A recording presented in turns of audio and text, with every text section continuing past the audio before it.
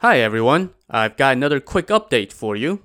Recently, I collaborated with the Invicta History YouTube channel on 3 videos about warlords of the Three Kingdoms era.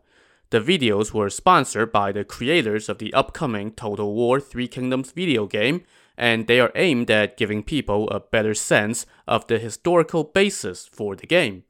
The 3 videos looked at Dong Zhuo, Cao Cao, and Liu Bei. All 3 are out on the Invicta History YouTube channel now, and I have those videos embedded on the post for this update on my website at threekingdomspodcast.com, spelled with the number 3. So go take a look if you're interested.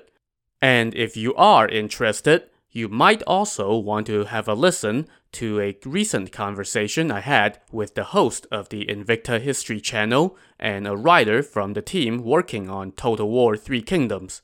I posted an update about that a little while back, so you can find it on the website as well. Thanks, as always, for your support. Talk to you soon.